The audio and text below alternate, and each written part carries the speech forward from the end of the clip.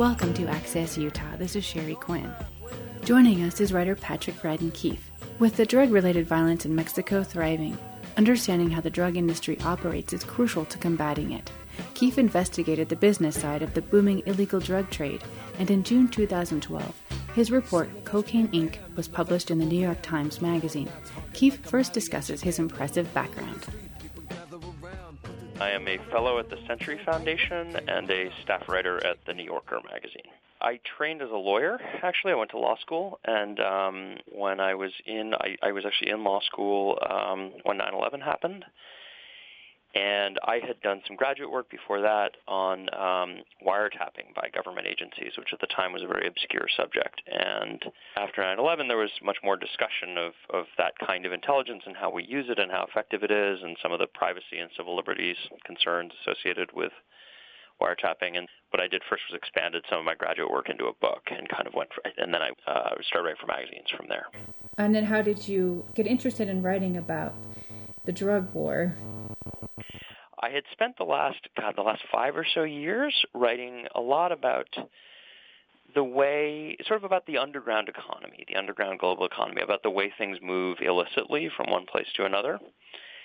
And so I wrote a book about human smuggling called The Snakehead, but I also wrote articles about money laundering and about gun smuggling and really the way that things move clandestinely from one country to another. And drugs is obviously kind of hard to overlook in that area. And so about a year ago, I started looking pretty seriously at what I was trying to look at was the business side of the Mexican cartels. I felt like with all the violence that's been going on, people sometimes overlook how sophisticated these operations are as businesses. And so this was actually before I just recently went on staff at the New Yorker, but the big piece that I wrote was a cover story from the New York Times Magazine over the summer about the business model of the Sinaloa cartel, which is Sinaloa is the biggest of the Mexican drug cartels.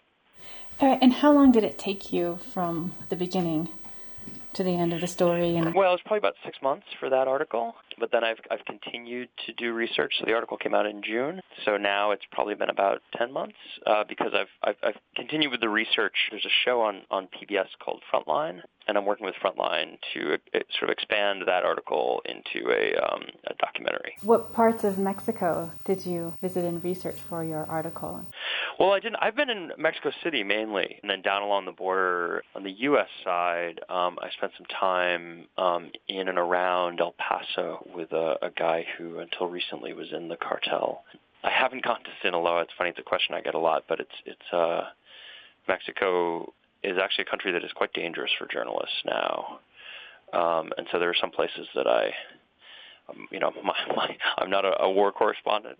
My risk threshold is actually reasonably low. So I wouldn't. So the thing to do with the Sinaloa cartel would be to go to the state of Sinaloa, but it's a pretty dangerous place for a gringo to show up with a notebook.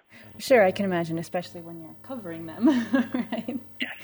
And how did you develop that relationship with your source from the Sinaloa? Yeah, what I did was, I had really wanted to try and track down people who actually work in the business, and it was a long process. But what I did was I started looking at lawsuits in the United States, basically prosecutions of cartel members. The thing about the Sinaloa, this is true of a number of the cartels, but Sinaloa in particular, it's so big and so vast in terms of the amount of narcotics that it moves that it's kind of a bit of an octopus, and you have these tentacles in all kinds of American cities.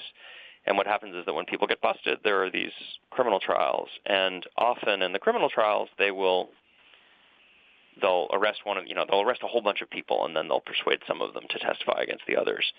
And so what I did was I tracked down those lawsuits, and I found the transcripts of the trial testimony, and then I would find out where those people were who testified. And in some cases, they were locked up in state or federal prison, and I would write them letters and talk to them on the phone. And then in other instances, people had gotten out of prison. And so, for instance, this guy in El Paso was just out there, having testified against the cartel. He was out there living in El Paso, and I went and visited him, spent some time with him. Wasn't it dangerous, or isn't it dangerous for them to talk to you? And what was their incentive for talking to you? Look, I think anybody who testifies against a drug cartel and then goes back out into the world is living a dangerous life to begin with. I think different people had different incentives for talking to me. I mean, certainly some of the people in prison were looking at very long sentences, and to be perfectly candid, I think people are lonely. They like the company, and I also think that there's a very strong human instinct, even among criminals, to tell our stories. So it was kind of fun in some instances because there were these people who clearly have been very careful about and kind of secretive about what they do for years and years, but if you can kind of get them in the right mood, make them feel comfortable, they will really talk a great deal. It almost seems like a relief for them to talk.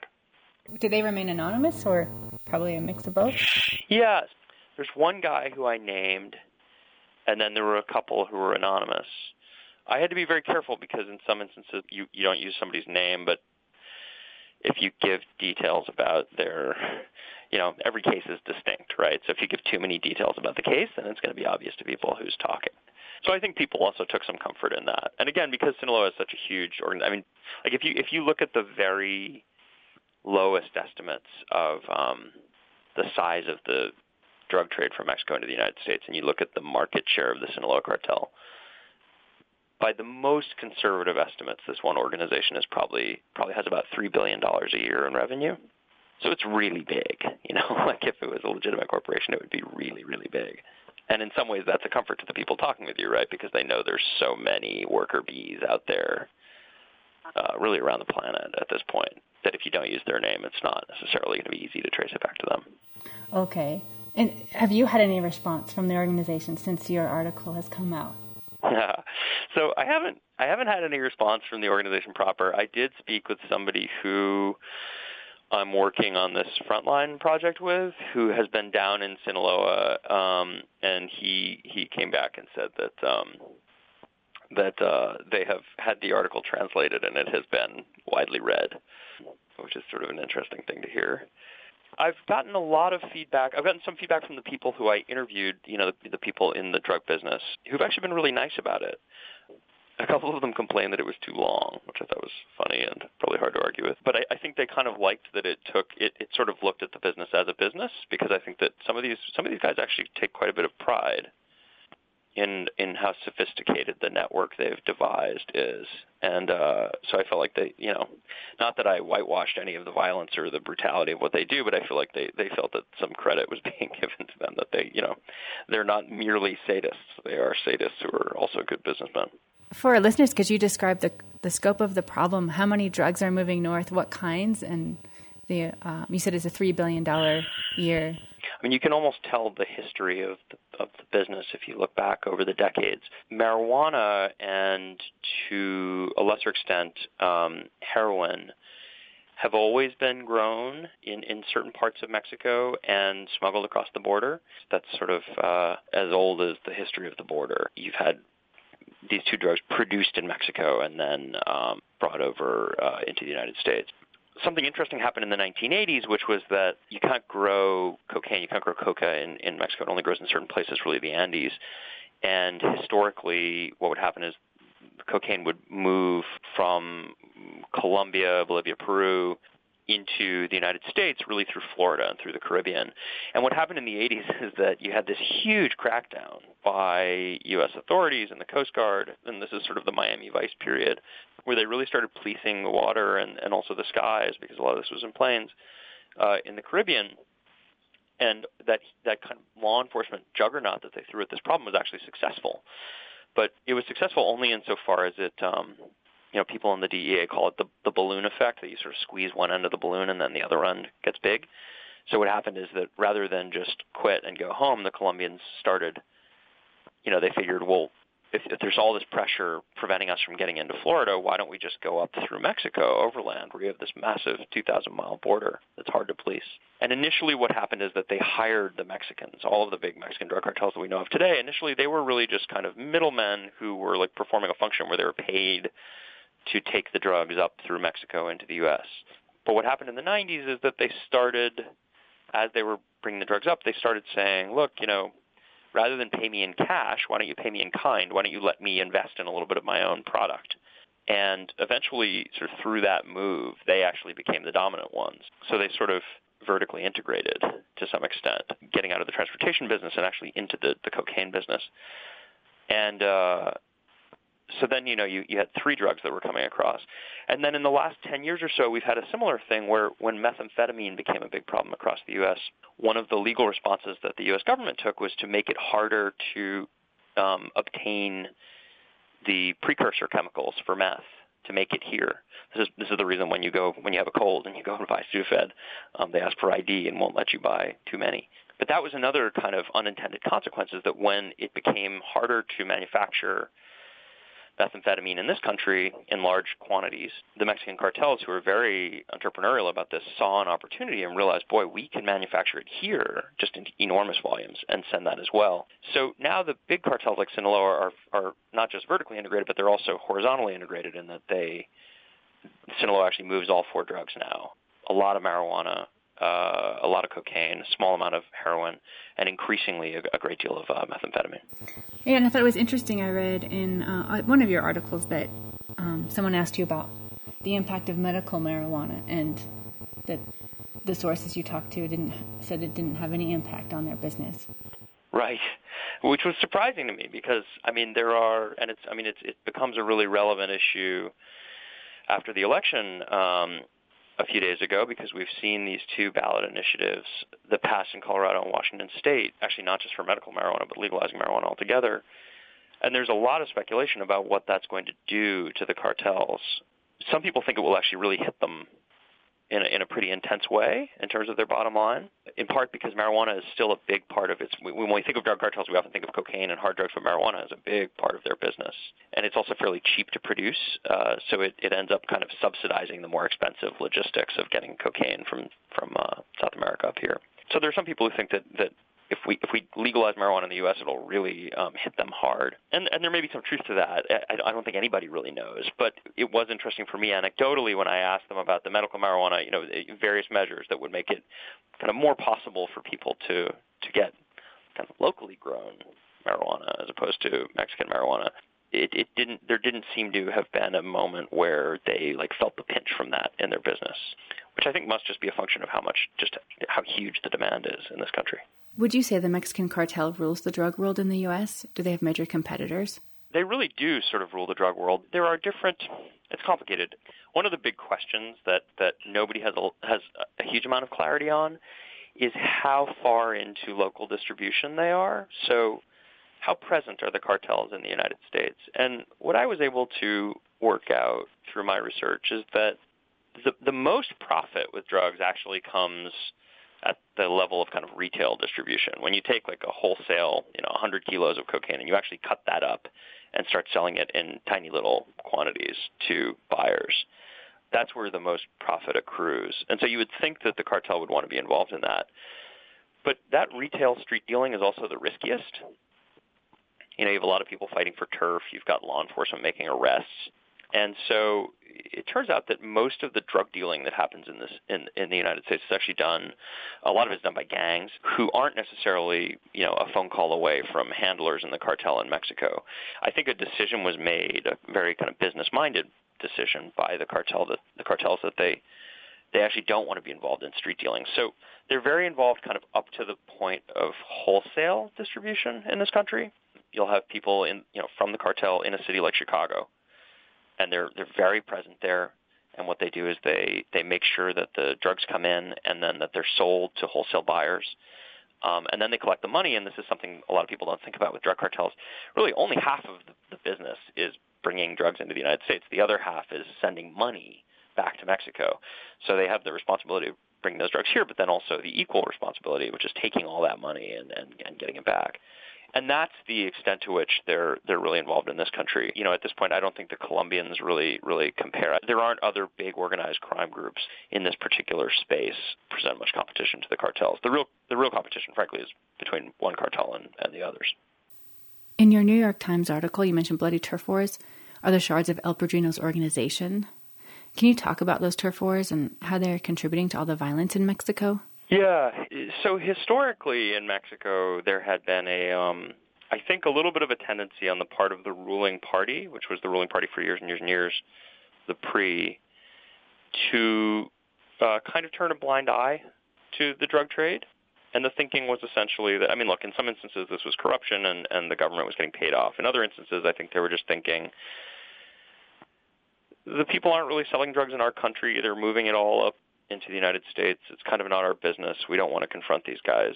So it'll be more peaceful if we leave well enough alone.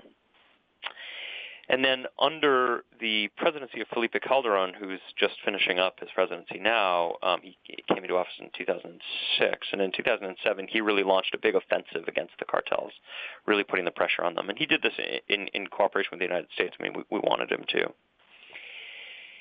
And the result, was a couple of things. One was that there was a lot of bloodshed in terms of clashes between the government and the cartels. But then also, as the cartels felt that pressure, they really started fighting amongst themselves. And what we've seen is this incredible kind of carnage, which results from these shifting alliances and this kind of ever-evolving competition for who controls which portions of the border. Because the border, the border crossings and where you can get things across are incredibly lucrative. If you control that turf, you can control anything that flows through there. And that has led to, people disagree about the numbers, but a number you often hear is about 60,000 fatalities between 2007 and now, which to me is a pretty extraordinary number because, those are the kinds of numbers we see in wars. And we don't talk about the notion that there might be a war happening, a war of sorts happening in our neighbor to the south and our third largest trading partner. But I think in some ways you can make a good argument that there is. You say you don't think the U.S. is doing enough. What do you think the second Obama administration should be doing? Well, I think there's a lot more that we could be doing. One thing I think is just to kind of recognize the gravity of the problem. And I think it's easy in some ways for us to be insulated from that, right? Because there hasn't been a lot of what they call spillover violence into the U.S. American cities, even cities on the border, are still very safe compared to cities in Mexico. So one thing is just to kind of recognize what is happening and how grave it is. I think the next thing is to recognize that we bear some responsibility for this. Whatever you think about the drug cartels, they are selling drugs and we are buying them. And they wouldn't be in this business if they didn't happen to live next door to the biggest market for consumer narcotics in the world, which is us. So I guess I think that there are kind of pragmatic, but also, frankly, there are moral reasons why we should take this seriously and feel like it's a shared responsibility to do something about it. In terms of what we could be doing, there is the Merida Initiative, which is a plan to give assistance to Mexico in this capacity. We've been a little bit slow in actually meeting some of the goals that we had in terms of getting resources to them. But I also think the Merida Initiative focuses a lot on hardware. We'll give them military helicopters and things like that in order to fight the battle, where I think a lot of what Mexico needs actually is really strong institutions. It needs a kind of a capable, not corrupt national police force and judiciary where when you arrest somebody for involvement in the drug trade, you know that they're actually going to go to trial and face real justice. Chapo Guzman, the guy who heads the Sinaloa cartel, it's sort of a national joke that he got sent away to prison and then at a certain point he just kind of walked out. And the reason that he walked out was that he knew he was about to get extradited to the United States where he might have to face some real time. So I think some of what we need to do is the kind of unglamorous, messy work of helping our counterparts in Mexico fashion a real criminal justice system that looks a little bit more like what we have here. And then inside this country, I think there's a great deal that we could do as well. I think that I mentioned earlier that we always think about the drugs moving north and not the money moving south. I think we could do much, much more to figure out the money of the cartels and how American dollars are going to the cartels. This is not an area that we have really resourced all that aggressively. If you go to any border crossing with Mexico, you'll see that there's a huge line of cars from Mexico heading into the United States and a very quick line from the United States into Mexico. And part of the reason for that is that most of our border checks are looking at things coming into the country, not things going out of the country. I don't mean to suggest that you would have anything like a one-to-one parity, but you could do a lot more going southbound than we do. And then finally, I think we really do need to think seriously about what the implications of legalization of marijuana might be for the cartels. And in some ways, the upshot of these two initiatives successful initiatives in Washington and Colorado is that we sort of have a laboratory in which to try and study that now. I will tell you that in Mexico, where everybody knows that a big part of what the cartels do is move marijuana, which right now it's illegal in Mexico to move marijuana into the United States, and the government, expends a lot of blood and treasure going after people for doing that. They look at those initiatives and they say, hey, wait a second, do we really, how many more lives do we want to lose trying to stop people in Mexico from moving this drug into the United States, which is now legal in 2 states in the U.S.? So I think that's going to be a tricky conversation we need to have with Mexico, and one that, it'll be a negotiation, something we need to work out. But Obama is actually meeting with the new president, Peña Nieto, so he'll have the opportunity to start that conversation. In your story, you also reveal the involvement of U.S. banks in the Mexican drug war, and also that the guns the cartel use, many of them, are from the U.S. Right. I mean, these are 2 other elements, both of which are tricky for different reasons. So, one question, which is a really tricky one to answer, is, say you have a cartel like the Sinaloa cartel, say they have $3 billion a year in revenue.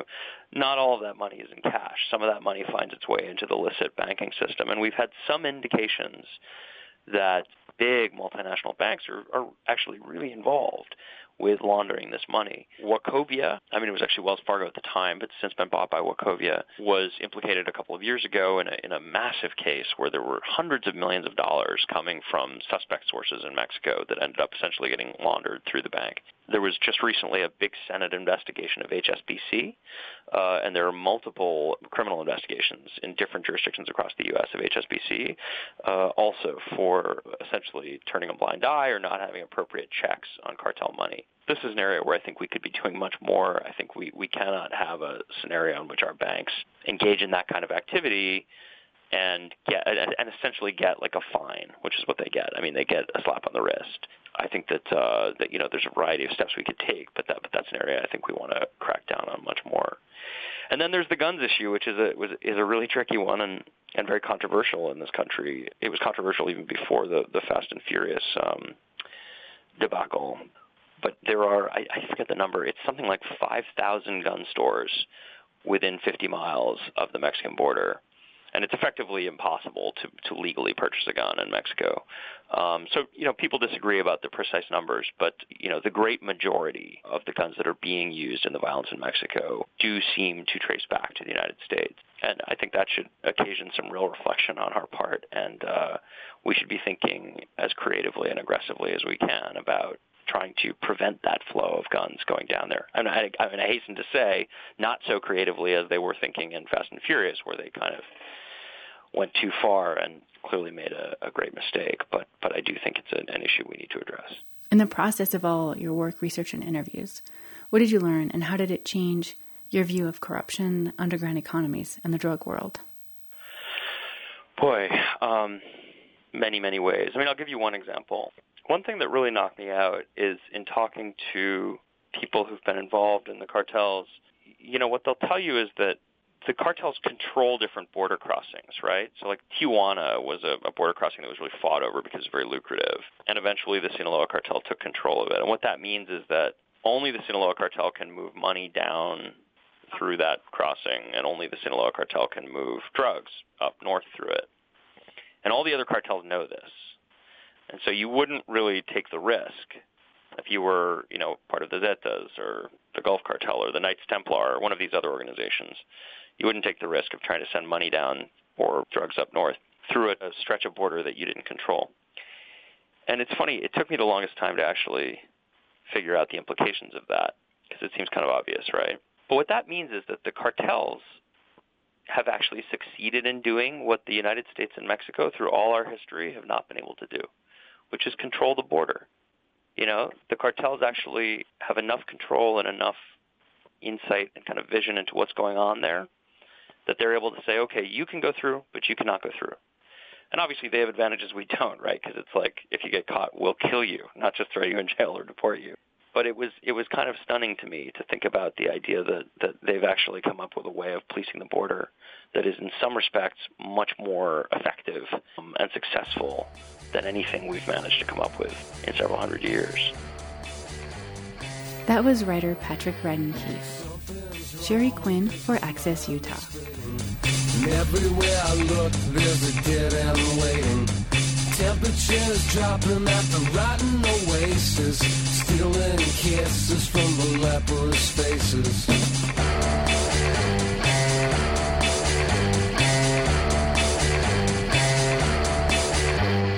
Heads are hanging from the garbage man trees. Support for Science Questions is provided by Apogee Instruments of Cache Valley, creating innovative sensors for measuring climate change, sustainable food production, and renewable energy. More information is at apogeeinstruments.com.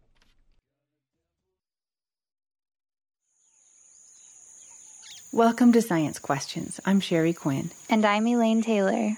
This week, we'll continue our discussion with expert paleontologists about the Eocene. The Eocene is characterized by the rise and diversification of mammals and a warm and tropical Earth, where palm trees grew around the South Pole.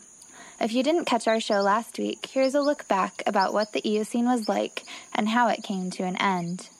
Utah preserves a portion of the Eocene. The Eocene actually is a pretty long epoch. It lasted for 18 million years. That spanned about 55 million to about 34 million years ago. Which means that it began 9 million years after the extinction of the dinosaurs. So when the dinosaurs went extinct, the mammals really became fairly diverse fairly quickly. And the Eocene world was very different from the world that we see today. It was extremely tropical, extremely warm. Something kind of like the Louisiana today. Even the globe, the entire Earth, they call it a global greenhouse. And you have evidence of tropical forests as far north as Greenland. The whole Earth was tropical, almost entirely. At this point, it seemed like things were going well for the animals of the Eocene. And for the next few million years, that appeared true. They were continuously getting bigger. The climate stayed warm. But then something happened. They were no longer in the fossil record at that point. So the animals that defined the Eocene apparently were gone. This week, in Part 2 of Life in the Eocene, we'll look at changes that occurred during this era, like the fluctuation of greenhouse gases and the shifting of the continents, and how we can relate what we learned from the past to the changes taking place on our planet today. We are guided by our experts, Doctors Beth Townsend, Benjamin Berger, and Paul Murphy. You go back in time and you would say, yeah, like you get it. You're in a tropical forest. You would have flowering plants. You'd have plants that were bearing different kinds of fruits, from nuts to sweet fruits, that kind of thing. I think it'd be easily recognizable.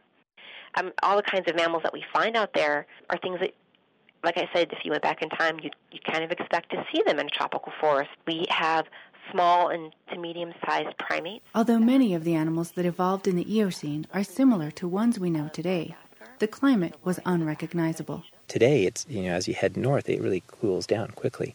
But during the Eocene, you didn't have that. There are also fossils of things like alligators and palm trees and snakes above the Arctic Circle. So it was a much warmer place to be. And you actually get these big, huge trees, which are called the Dawn redwood trees. They were really abundant during the Eocene up into the high Arctic. And so the mystery is how you could have it be so nice up there during this time period.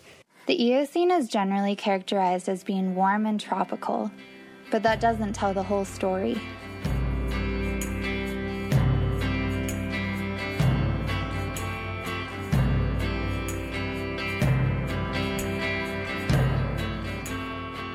The climate of the Eocene began with a sharp spike in temperatures. This peak is called the Paleocene-Eocene thermal maximum. The maximum lasted around 20,000 years and saw a temperature increase of around 11 degrees Fahrenheit. The Paleocene-Eocene thermal maximum was really just a blip compared to the 25 or so million years that represent the Eocene. Even though the climate cooled back down after the maximum, it was by no means cold compared to modern temperatures. Following the thermal maximum, the Earth went through a period of gradual warming between 56 and 49 million years ago. This period is commonly referred to as the Eocene optimum. As our experts explained, many animals lived up into the Earth's polar regions, and there was little ice present on the Earth. There are many theories about why this warming occurred. The two terms you hear bandied about quite a bit are greenhouse world and icehouse world. Greenhouse world is one which is very similar to that of the early Eocene. That world was associated with greenhouse gas levels, carbon dioxide and methane in the atmosphere that were 2 to 4 times what they are today, and they were associated with a lot higher sea surface temperatures. The idea is that there were events happening on the ocean floor like increased tectonic activity. Plate tectonics is the movement of plates in the Earth's crust over geologic time.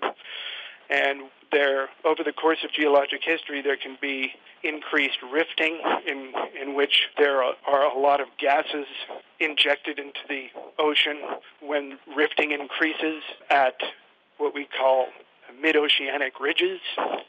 This is one hypothesis. So for most of Earth's history, the continents haven't been arranged like they are today. They're connected differently than what we're used to seeing today. So South America was an island continent. Africa wasn't connected to Asia Minor. It was an island continent as well. And there appears to be a connection via the Bering Land Bridge between North America and Asia. Australia also was an island continent, and also so was India. India hadn't really docked yet with Asia. As Dr. Murphy explained, all of this tectonic activity would have released greenhouse gases through plates straining apart from one another deep under the ocean and increased volcanic activity. Plate tectonics may have also played another role in the warming climate of the Eocene. Some of it has to do with plate tectonics, so that the oceanic circulation patterns were different than today. The Atlantic and the Pacific flowed together, and there was a seaway that connected the Mediterranean through Asia, so you had better oceanic circulation. As the Eocene progressed, the warming trend seemed to have just stopped somewhere around 49 million years ago. After this, global temperatures began to fall about as quickly as they had increased. Additionally, around this time, the island continents that Dr. Townsend described earlier were beginning to dock onto other land masses. We asked Dr. Berger to explain this trend. Too, is that you had a lot of uplift, and that was causing the cool down that you see at the end of the Eocene, beginning of the Oligocene. The way to get CO2 out of the atmosphere is to cause weathering. So weathering of rocks basically causes the rocks to produce calcium carbonate. And where you have a lot of, like a huge mountain range like the Himalayas coming up, you have a drawdown of CO2. And it's a very gradual drawdown. It takes millions of years. But when you have a lot of uplift, you have a drawdown of CO2. And that might have been some of it. On land, the Himalayas are pulling carbon dioxide out of the atmosphere and trapping it in minerals. Another hypothesis for the sudden decrease in CO2 suggests that a plant called azolla, which grew on the surface of the Arctic Ocean during the Eocene, breathed in CO2 to use during photosynthesis. As the plants died, they would sink to the bottom of the ocean, essentially trapping the CO2 miles away from the Earth's atmosphere. What can changes in Earth's climate 50 million years ago tell us about today, and why is this research important? The Eocene is a fascinating time, I think. One of the more fascinating times geologically because the world was so different, but there are some particularly interesting analogies to the climate of today and discussions about greenhouse gases, etc. So I was interested in trying to figure out what happened to the animals and the plants who were living at that time period. That has importance today in trying to figure out, what the impact of climate change will be, what animals are susceptible to climate change, what animals can actually survive and go through the boundaries. So that's kind of why I'm interested. So it's more going out and finding fossils, identifying them, marking where they are stratigraphically in the layers of rock, and then we can do things like examine the isotopes, and that can tell us a little bit about correlating that to the climate record, which is usually done in offshore drilling, where they get do sort of deep sea drilling where they can have a really wonderful record of what's happening and climate from ocean cores. We can correlate that using isotopes to what's happening here in Utah, and then kind of figure out what's happening globally with all the animals and plants during these time periods. So that's kind of what I'm interested in. So animals that seem to be the best adapted are, well, I found that are animals that are terrestrial. That means they can move about. And so animals that have the ability to change their distribution through time. So animals like primates, for example, that live in trees and require certain conditions, they're the ones that usually are impacted the most, because once the forests are gone, they aren't able to move across the landscape. So I've been looking at a number of different animals that during the Paleocene boundary, they moved northward. And so they seem to basically tract that zone that they're optimally adapted for as the climate changed. Animals that are unable to move are the ones that suffer the extinctions. So, and that's just through habitat loss, through climate change. So there are certain groups, definitely primates, and definitely animals that have a particular niche too, tend to be, and smaller animals tend to be a little bit more prone to extinction than some of the larger ones. The climate change of the past can help us predict what might happen to animals on Earth today as we begin warming once again.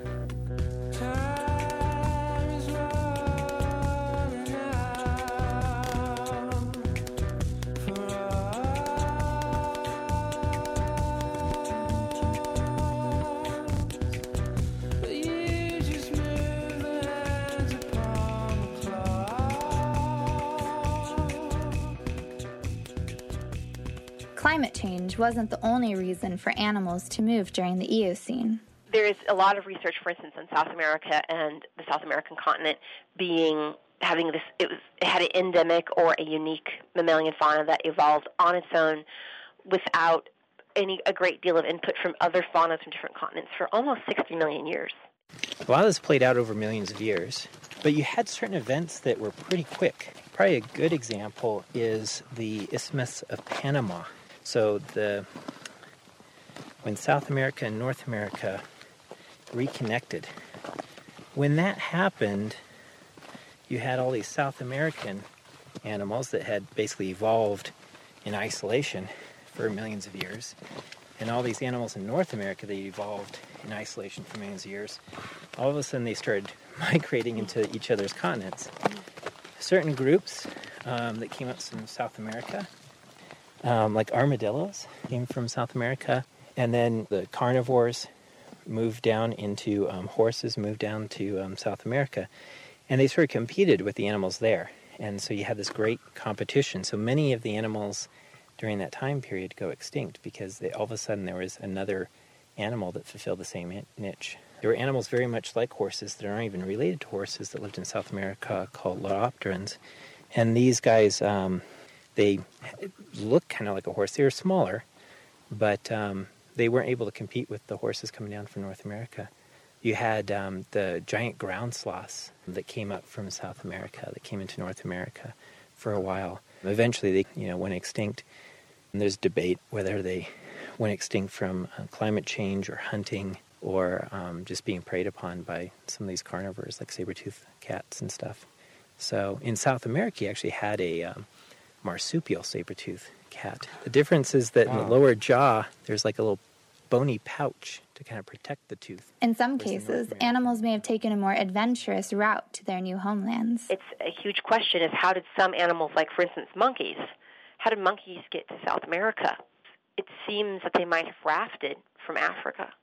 Hunks of land that got torn off of the African continent, probably at the river deltas. And they might have rafted across the Atlantic Ocean when the distance between the South American continent and the African continent was much shorter. Climate change and migration during the Eocene should give us hope about our current warming situation. But it should also signal a warning.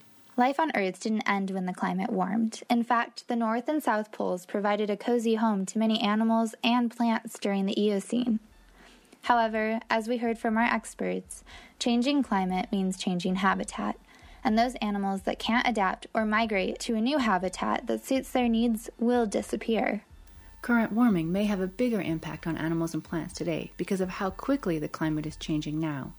Climate change during the Eocene took place over millions of years. Today, it's taking place over decades. Additionally, animals of the Eocene could migrate to better habitat, whereas many of today's animals have nowhere to move to because of expanding human populations. Changing habitat doesn't just impact animals. For much of the Eocene, vast portions of land were underwater due to melted ice caps, something that scientists warn will happen again, forcing humans to adapt or migrate. Luckily, unlike animals of the past, humans can plan ahead and learn from Earth's long history. The story of the Eocene is one of increased greenhouse gases, which is where we are right now. But it is also a story of carbon sequestration and the resiliency of life on this planet.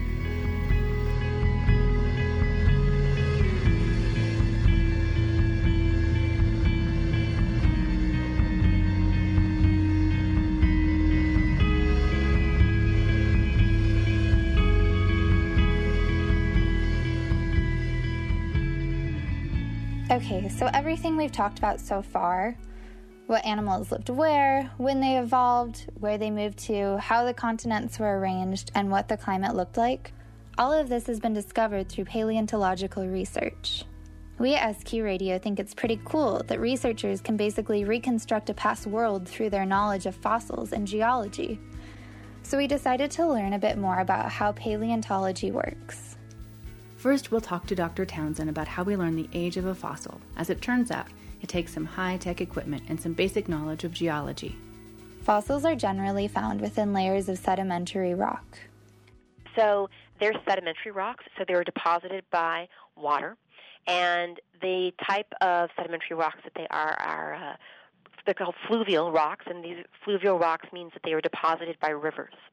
How we date them is it's pretty straightforward. We can use different types of elements that we find in the rocks. For instance, there's a lot of volcanic activity during the Eocene, and you'll see different ash layers. You can date that ash layer and get an idea of a pretty darn good idea, actually, of the date when the volcanic eruption occurred. Scientists can date some elements based off of their known half-lives. Isotopes, which are unstable versions of an element, are found in rock. These elements decay at predictable speeds, and the time it takes for half of the element to decay is known as a half-life. Paleontologists measure how many half-lives a sample has gone through since it was deposited in a rock layer. This way they can fairly accurately determine the age of a certain layer. And based on where the river rock that we were just talking about, that river rock is related to the volcanic layer, where we can get our real radiocarbon, radiometric dates, we say, well, if the river rocks are below the volcanic ash layer, then they are older than that date. And if they are above that volcanic ash layer, then they're younger than that particular date. So the bones are preserved beneath layers and layers of rock. And over the years, the tissues that make up the bone are replaced with minerals, essentially turning the bone into stone. When people tend to think of fossils, the first thing that jumps into your head is probably a dinosaur skeleton. And in reality, most of the fossils that you find, whether they be dinosaur or mammal or something else, are fragmentary. They're typically small and broken. So if we're lucky, we find a complete bone or tooth or maybe a jawbone with some teeth in it. So the best way to kind of tell with the bone is to look for all these little holes, and that's basically the vascularization where the blood vessels would have gone. Here's a toe bone of somebody. Wow. Brain metacarpal, and that looks mammal. There's a small early horse here called Epihippus. Yeah, fairly common. There's some good stuff. That's a... It turns out that many fossils aren't uncovered by paleontologists. I asked Dr. Murphy how this works and how they decide which fossils to save in museums. I feel like most people think that if a fossil is found, it belongs in a museum automatically, and they don't maybe realize how common they are or how often they're uncovered not by paleontologists but by people in like the oil and gas industry or in construction. And so could you maybe describe the process of resource management and what you hope to do? Well, this is an area that I call mitigation paleontology. What we do in compliance with federal laws that protect paleontological resources, we ensure that these fossils that are dug up during construction or that are in the path of construction, which is an important point to make, so the work actually starts before any construction occurs, we make sure that the fossils are salvaged as well as their contextual data, which is very important. And the work is all done by paleontologists that are permitted, and we make sure that these fossils are reposited in a museum where they'll then be available for research. Land management agencies like the Bureau of Land Management, they actually have paleontologists on their staff too. And those paleontologists have developed significance criteria so that together with our expertise in the field, we are not interested in collecting material which is unidentifiable and just going to take up space and be of no use to any scientific projects. We're interested in collecting fossils and data that are applicable to research, and also we're trying to anticipate what research interests and possibilities might be in the future, but of course that's kind of hard to do. Do you think this increased, resource exploration or usage has helped to contribute to what we know about the Eocene in the West? Like, have we found many more species or things because of drilling or construction? Absolutely. And I think you can successfully make the argument that fossils are being recovered and put into museums that would have never been found otherwise. On BLM land, on federal land in general, it is illegal to collect vertebrate fossils without a permit, but there are allowances made for hobby collectors for collecting other types of fossils on federal land. So if they have questions about that, they should just check in with their local BLM office. The paleontologists working in Utah intently study different aspects of the Eocene. However, in talking with them, they all shared one common goal for our state. The fossil record in Utah is one of the great resources that exists in your state, and we just want to make sure people are aware of it and hopefully get them to love it as much as we do, and so we can get more people involved in getting more fossils out of the ground. The Great Salt Lake.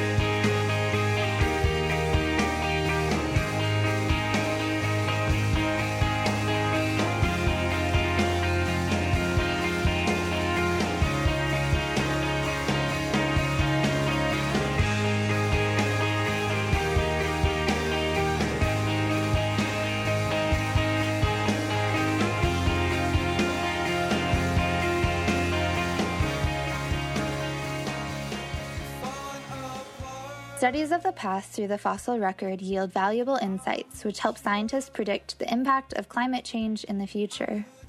We know that the ocean changes pH levels naturally, but these changes are very gradual. The last levels of acidification, which approach today's, occurred 55 million years ago during the Paleocene-Eocene thermal maximum. Mass extinctions of certain marine organisms occurred during this period, and the ocean's recovery stretched across millions of years. Though this past acidification differs from the one we are experiencing today, it can still answer many questions about what we should expect of the future. Patterns are inferred from ancient times. While the 30% growth of our CO2 levels since the Industrial Revolution are still a fraction of the Eocene's, Antarctic researchers project more of those very same prehistoric greenhouse gas levels within decades, igniting the start of another Eocene-like epoch, only this time at an accelerated speed. It might be time to set up those umbrella-laden beach resorts next to those penguins and polar bears. Science Questions is produced by Sheri Quinn, Elaine Taylor, and Susie Montgomery. Sound engineering and production support by Clint Holgate. Thank you for listening. The Great Salt Lake.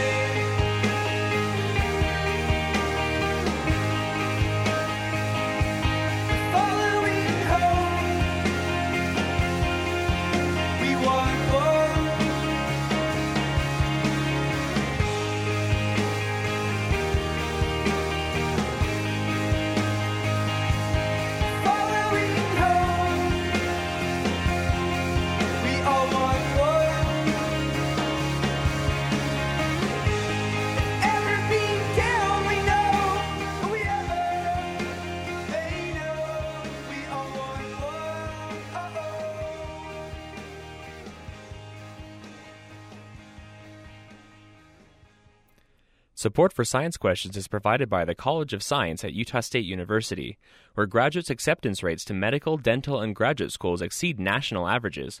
When students and faculty learn together, discovery follows. Information is at usu.edu/science.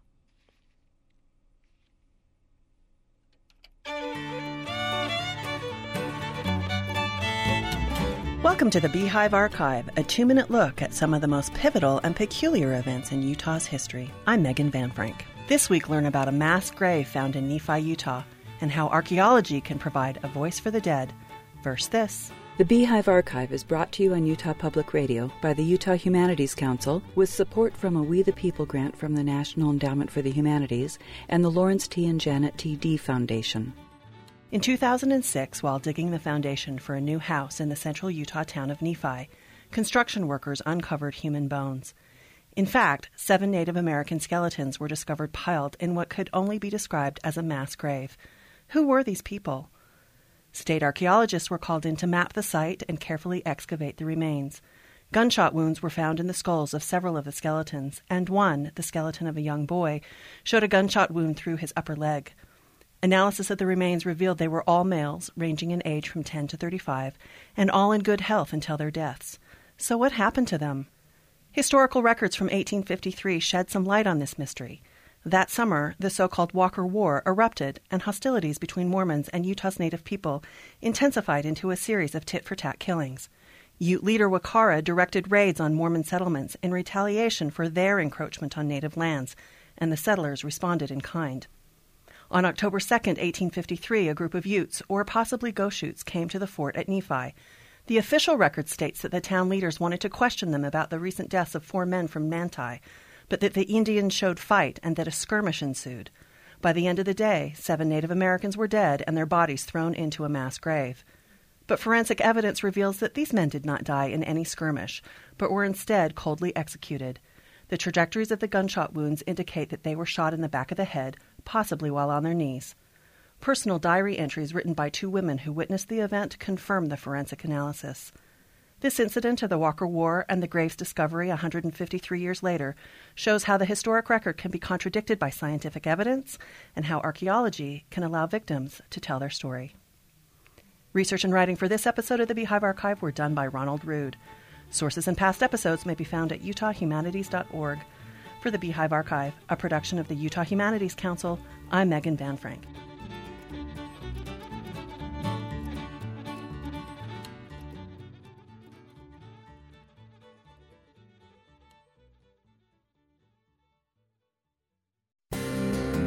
Access Utah is a production of Utah Public Radio.